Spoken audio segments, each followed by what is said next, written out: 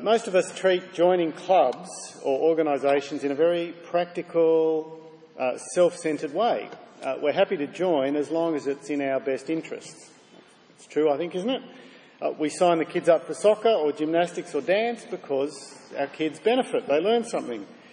We join the swimming club because we enjoy exercise or the friendship. We join the dog obedience school so our dog will learn to behave. We missed that one. We enrol in a course to learn how to knit or to use our camera or build a website because it benefits us. And that might last as long as we decide until it doesn't meet our needs anymore, or we don't feel comfortable, and then we'll stop. Because it's about us. We're the customer, they're just providing a service. That's the way things work, isn't it, with clubs and organisations?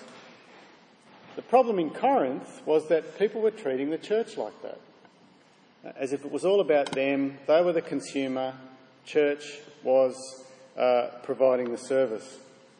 Church was for their benefit, for their glory. Church was all about them receiving rather than giving. And Paul says that attitude's wrong. We saw last week how it showed itself in the way they ate the Lord's Supper. Instead of focusing on Jesus, instead of including and caring for their church family, they focused on feeding themselves, even getting drunk. And so it wasn't the Lord's Supper they celebrated, it was their supper. And now in chapter 12, Paul turns to another of the questions they'd asked in a previous letter. Now, about spiritual gifts, we see in verse 1. Right from the very first paragraphs of the letter, we can see that the Corinthians are focused on spiritual gifts. Right back in chapter 1, verse 4, Paul thanks God for them because God has enriched them in every way. In all their speaking and their knowledge, they don't lack any spiritual gift. But as we keep reading, we see that they're proud and they're boastful. They emphasise wisdom and knowledge, and they're jealous about which group is better than some other group. And by the time we get to chapter 12, we see how those attitudes are showing themselves in the way they use spiritual gifts. They want to be first, they want to be best, they want to be most important, they want to be seen rather than serve. And Paul's going to turn what they think about church upside down, because church should be the complete opposite of the way clubs and organisations work in the world. Because firstly, church is about God, it's not about you. And secondly, church is about many rather than one. So firstly, church is about God, not you. The chapter begins, they've asked about spiritual gifts, and so Paul is going to teach them about spiritual gifts.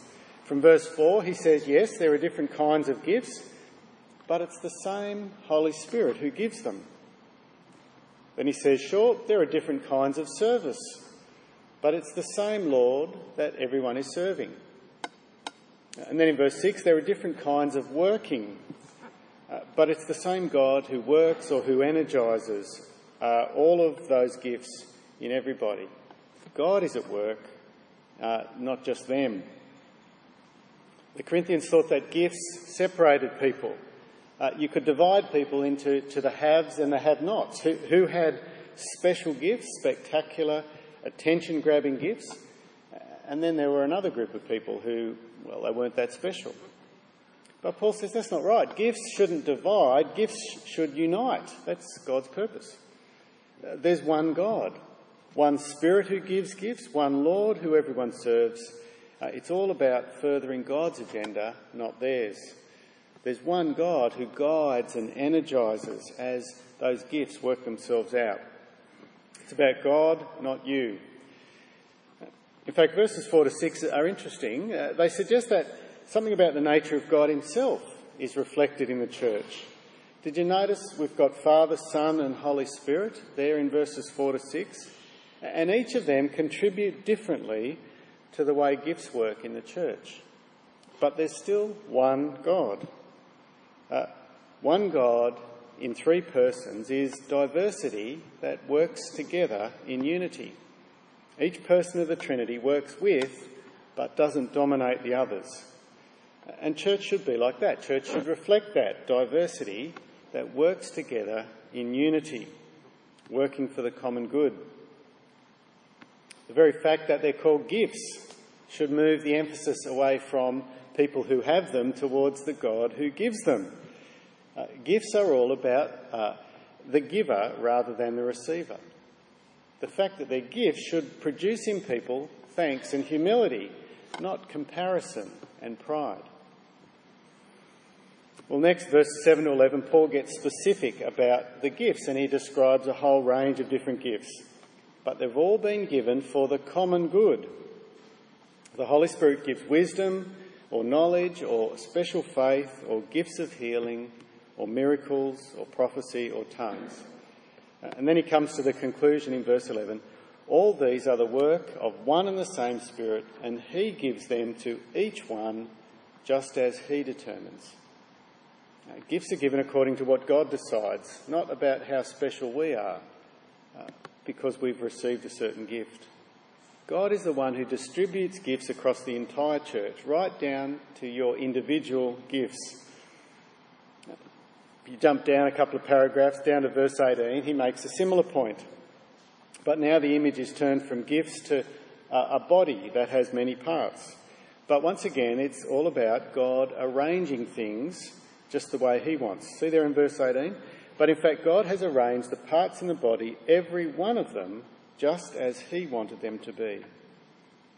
So whether we're talking gifts or whether we're talking parts, body parts, God is the one who gives and who distributes just the way he wants. So what does that mean? What attitude should we have if that's the truth? Well, it means we should be content with our gifts. We should be content with our place. We should be content with our church. We shouldn't be jealous. We shouldn't be discontent. As elders, as leaders in the church, sometimes we can say, oh, wouldn't it be nice if we had more of this or more of that, or someone who could do this? And maybe for you as an individual, you might say, oh, I wish I could sing or play the guitar, or wish I could lead Bible studies like that person over there. But the truth is, God has distributed the gifts. He's arranged the parts of the body just the way he wants. And so what that means is we have exactly who God needs at the moment for this church to do the things God wants done at this moment. And so that's comforting. It doesn't mean, though, that as leaders we should just be content with the way things are. That's not understanding how God is in charge of things. We still need to work hard at identifying and encouraging people to make the most of what they've got and who they are. We should be training and then releasing them so they can use their gifts better. And I think it means for you as an individual that you should be looking for opportunities to serve. What needs doing is a better question to be asking than looking inward and saying, what are my spiritual gifts? Look outside for needs and then look to God to equip you. Maybe I could do that. Maybe I could have a go. Maybe I could do a course and learn how to do it. Because it's about others. It's about God rather than being about you. Well, Paul's second point, it's connected and it's woven through the chapter as well. God's purpose is that spiritual gifts are about the many rather than the one. So back up in verse 7, we read, now to each one the manifestation of the Spirit, that is the gifts that God's Spirit gives, is given for the common good. God shows himself to individuals, not so that just one person can be built up, but it's for everybody's good, for everyone's benefit. Gifts are meant to be shared, not kept to yourself. So I guess that prompts the obvious question, how are you using the gifts that God's given you? Is it to benefit others? Each one has been given the manifestation of the Spirit. Verse 11 says something similar. The Spirit gives gifts to each one, just as he determines. Or verse 18, God has arranged each part of the body, every one of them, just the way he wants them to be. So that means even you, if you think, oh, it doesn't mean me, it means other people who've got gifts. No, even you, God has gifted for a purpose, and that's for the common good. And so I guess the question is, are you doing that? You show your gratitude for what God has given by using the gift you've been given. I don't know if you ever got a Christmas gift or a birthday gift that you didn't really want and it just got stuck in a cupboard. Well, that's what we're doing to God if we're not using the gifts he's given us. We're showing gratitude when we use them. Or let's flip it around. There are some people who want to use their gifts, but they're not doing it for the right motivation. They're not doing it for the common good. We shouldn't use our gifts to promote ourselves or build up ourselves. I was talking to someone a while ago in a church not too far from here that it was sort of moving from being a tradition-based to a Bible-based church. And the song leader, who'd been doing the job for quite a while, she wasn't a Christian. And she told my friend the only reason she came to church was she got to sing on the stage. It was all about her, to perform. Now, it doesn't matter how good her voice was. That's not what church is about. It's not what worship's about. And she wasn't using her gift for the common good. From verse 12, we get a long section describing how the church is like a body. He sort of moves from the language of gifts to one of a body that is one but made up of many parts. It seems a simple enough idea, but right at the beginning in verse 12, there's something that maybe is unexpected to you. Have a look at verse 12. The body is a unit, though it's made up of many parts. And though all its parts are many, they form one body. So it is with Christ. Does that seem unexpected to you? I think we expect to read that the metaphor is the body with parts, and then that represents the church. But instead it says Christ. Christ has many parts, but one body. And Paul has got this strong connection between the church and Christ. The church is Christ's body. Yes, the church is one body. It's full of individuals who are united and connected. But we're actually only connected together because each of us individually is connected to Christ. He is the source of our unity. Our unity is not based around a songbook or a rule book or a confession of faith or a constitution. It's Christ who joins us together. It's not common interests. It's not friendship. It's not agreed goals. It's Christ that binds us together. Verse 13 goes on and reminds us of that connection between Christians and Christ. For we were all baptised by one Spirit into one body. Whether Jews or Greeks, slave or free, we were all given the one Spirit to drink. Once again, it's this slightly difficult thing to pin down, isn't it? It says we were baptised into one body. Well, what does that mean? Does that mean we were baptised into the church or we were baptised into Jesus? Well, I think the answer, Paul would say, is yes. When we became Christians, we were joined to Jesus himself. God poured his Spirit into us. This mysterious thing that it's hard to explain, but God joins us to Jesus individually. But when we were baptised, we were also joined to his body here on earth, to the church. It's not a normal thing to be a solo Christian. Sometimes get asked the question, can I be a Christian and not go to church? Well, it's just a wrong-headed question, I think, because God hasn't designed it that way. When God joined you to Jesus, he joined you to his church. That's the way things should be. And that's the way we do things in this church. Every time someone is baptised, they are baptised not just to show that they're joined to Jesus, but they're baptised into the membership of this church. Because one is a representation of the other. And so that connection with each other has a number of practical consequences. We're all part of one body. That'll show itself in a number of different ways. The first thing it means, in verse 15, is that each person belongs to the body equally. Each person belongs equally. So look at verse 15. If the foot should say, because I'm not a hand, I don't belong to the body, it wouldn't for that reason cease to be part of the body. Sometimes a foot can think, well, I don't have the fine motor skills of a hand, but a foot's still pretty good at walking across hot sand, it's pretty good at climbing up a ladder, it's perfectly suited to the job that it does. And of course, this is an illustration of the church. Every person belongs. We're not to think, because I don't have this gift, I don't belong. Whatever a person contributes, it's not only one type of person who belongs in the church. Do our attitudes, do the way we do things reflect that truth, that everybody belongs? The second thing we find is that one body, many parts, means that each part contributes. Each part contributes. Have a look there in verse 17. If the whole body were an eye, where would the sense of hearing be? If the whole body were an ear, where would the sense of smell be? It's meant to bring this ludicrous picture to your mind. Imagine a body that was just an ear.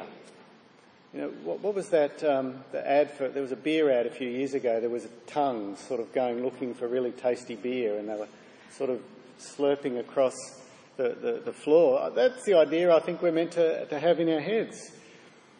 It's ludicrous. A church made up of all the same type of gifts would be just as unhealthy as a body that was an ear or an eye or a tongue. If a church was just talkers but no listeners, if a church was just preachers but no helpers, if a church was all thinkers but no feelers, if a church was all young families but no grandparents, or if a church was just oldies but no kids, I think there's something that's basically unbiblical about a church that's designed to cater for one type of person who fits into one sort of box. You know, this service, this church is designed for university students aged 18 to 21. As long as you fit into that, you're welcome, but if you don't, well, it might be easier to cater for a church like that, but is it biblical? And what are we missing out on in terms of the rich diversity of how God distributes his gifts? Well, the third practical application of this idea of one body and many parts is that each part needs each other part. Each part needs each other part. Verse 21. The eye cannot say to the hand, I don't need you. And the head cannot say to the feet, I don't need you. This is really the flip side of the first point. It's an application for someone who thinks he's better than somebody else because he thinks his gift is more important. There's no room for pride if you are just a part of a body. An eye might be very sophisticated, it might do a very important job, might be highly developed, or a head does a very important job, but those body parts can't do without the other parts that do a simpler job. The eye or the head can guide and direct a body, but they can't action anything without hands and feet. And it's the same with people in a church. Leaders and speakers, we sometimes have a temptation to think that we don't need anybody else. Anybody who has an upfront sort of important role. But the reality is it's the unseen, the less complicated, the less noticed jobs that are just as important. If the treasurer doesn't pay the electricity bill, there'd be no light, there'd be no sound for people to hear the preachers. If no one opened the doors or replaced the paper towels or turned on the urn or mowed the lawns, then things would be difficult for everybody.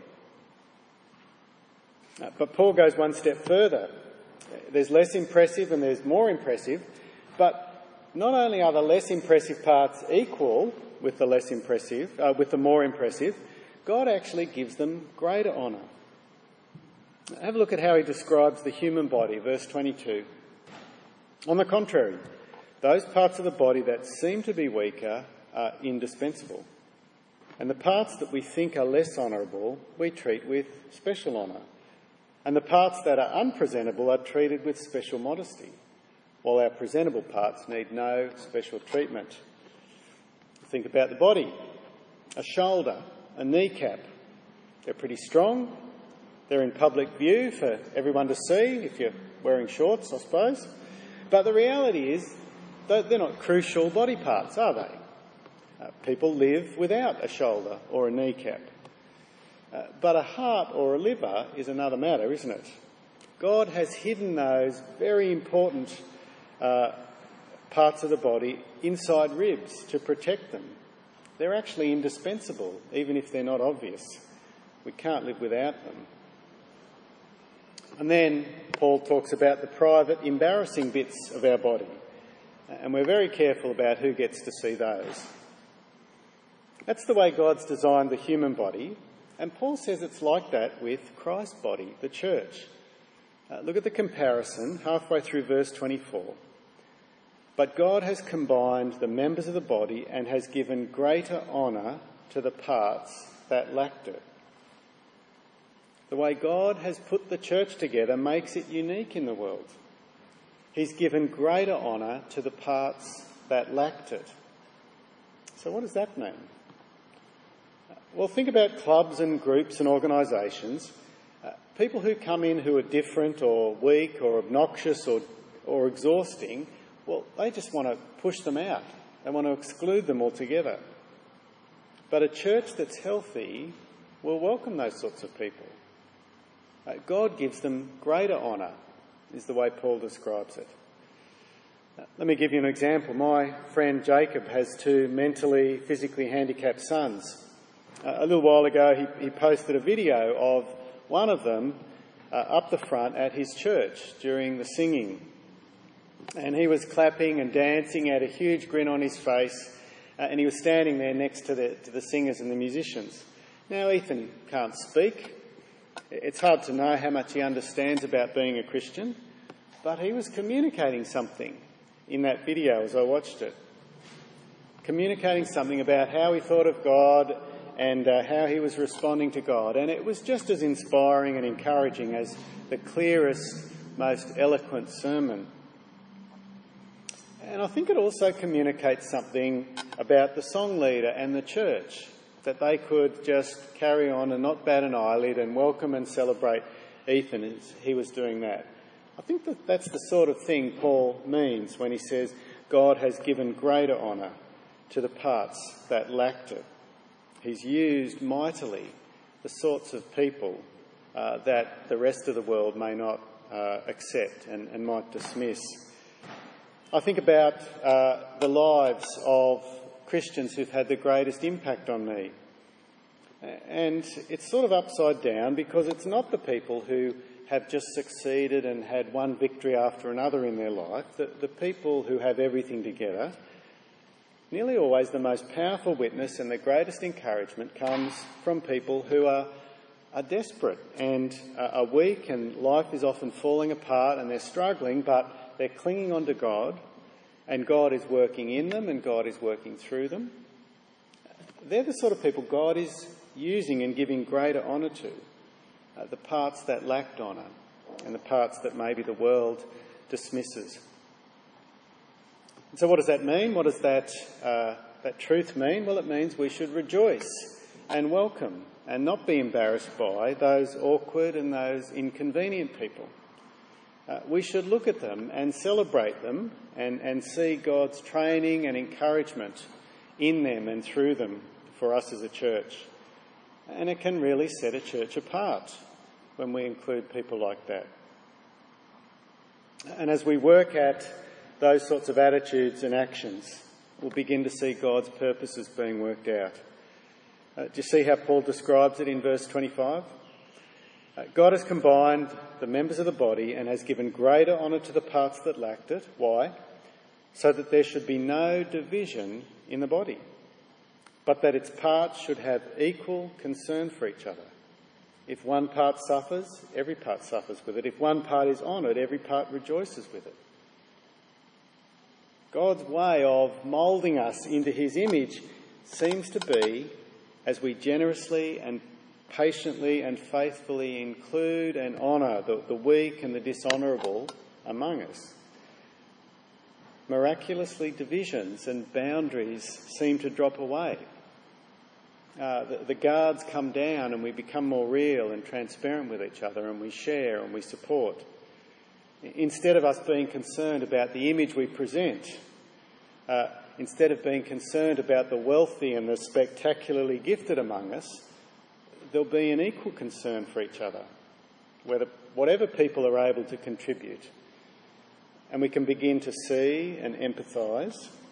We can begin to weep with those who weep and rejoice with those who are honoured.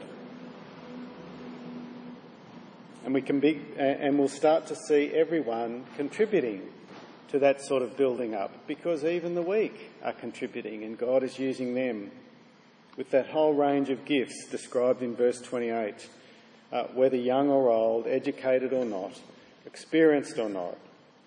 Each part can contribute. And because we all want to see a healthy body, verse 31 will eagerly desire the greater gifts, that is, the gifts that actually build people up, that point them to Jesus and lead them to maturity. And so as we do it, I think we become less and less like the world and more like the sort of body that Jesus would have us be.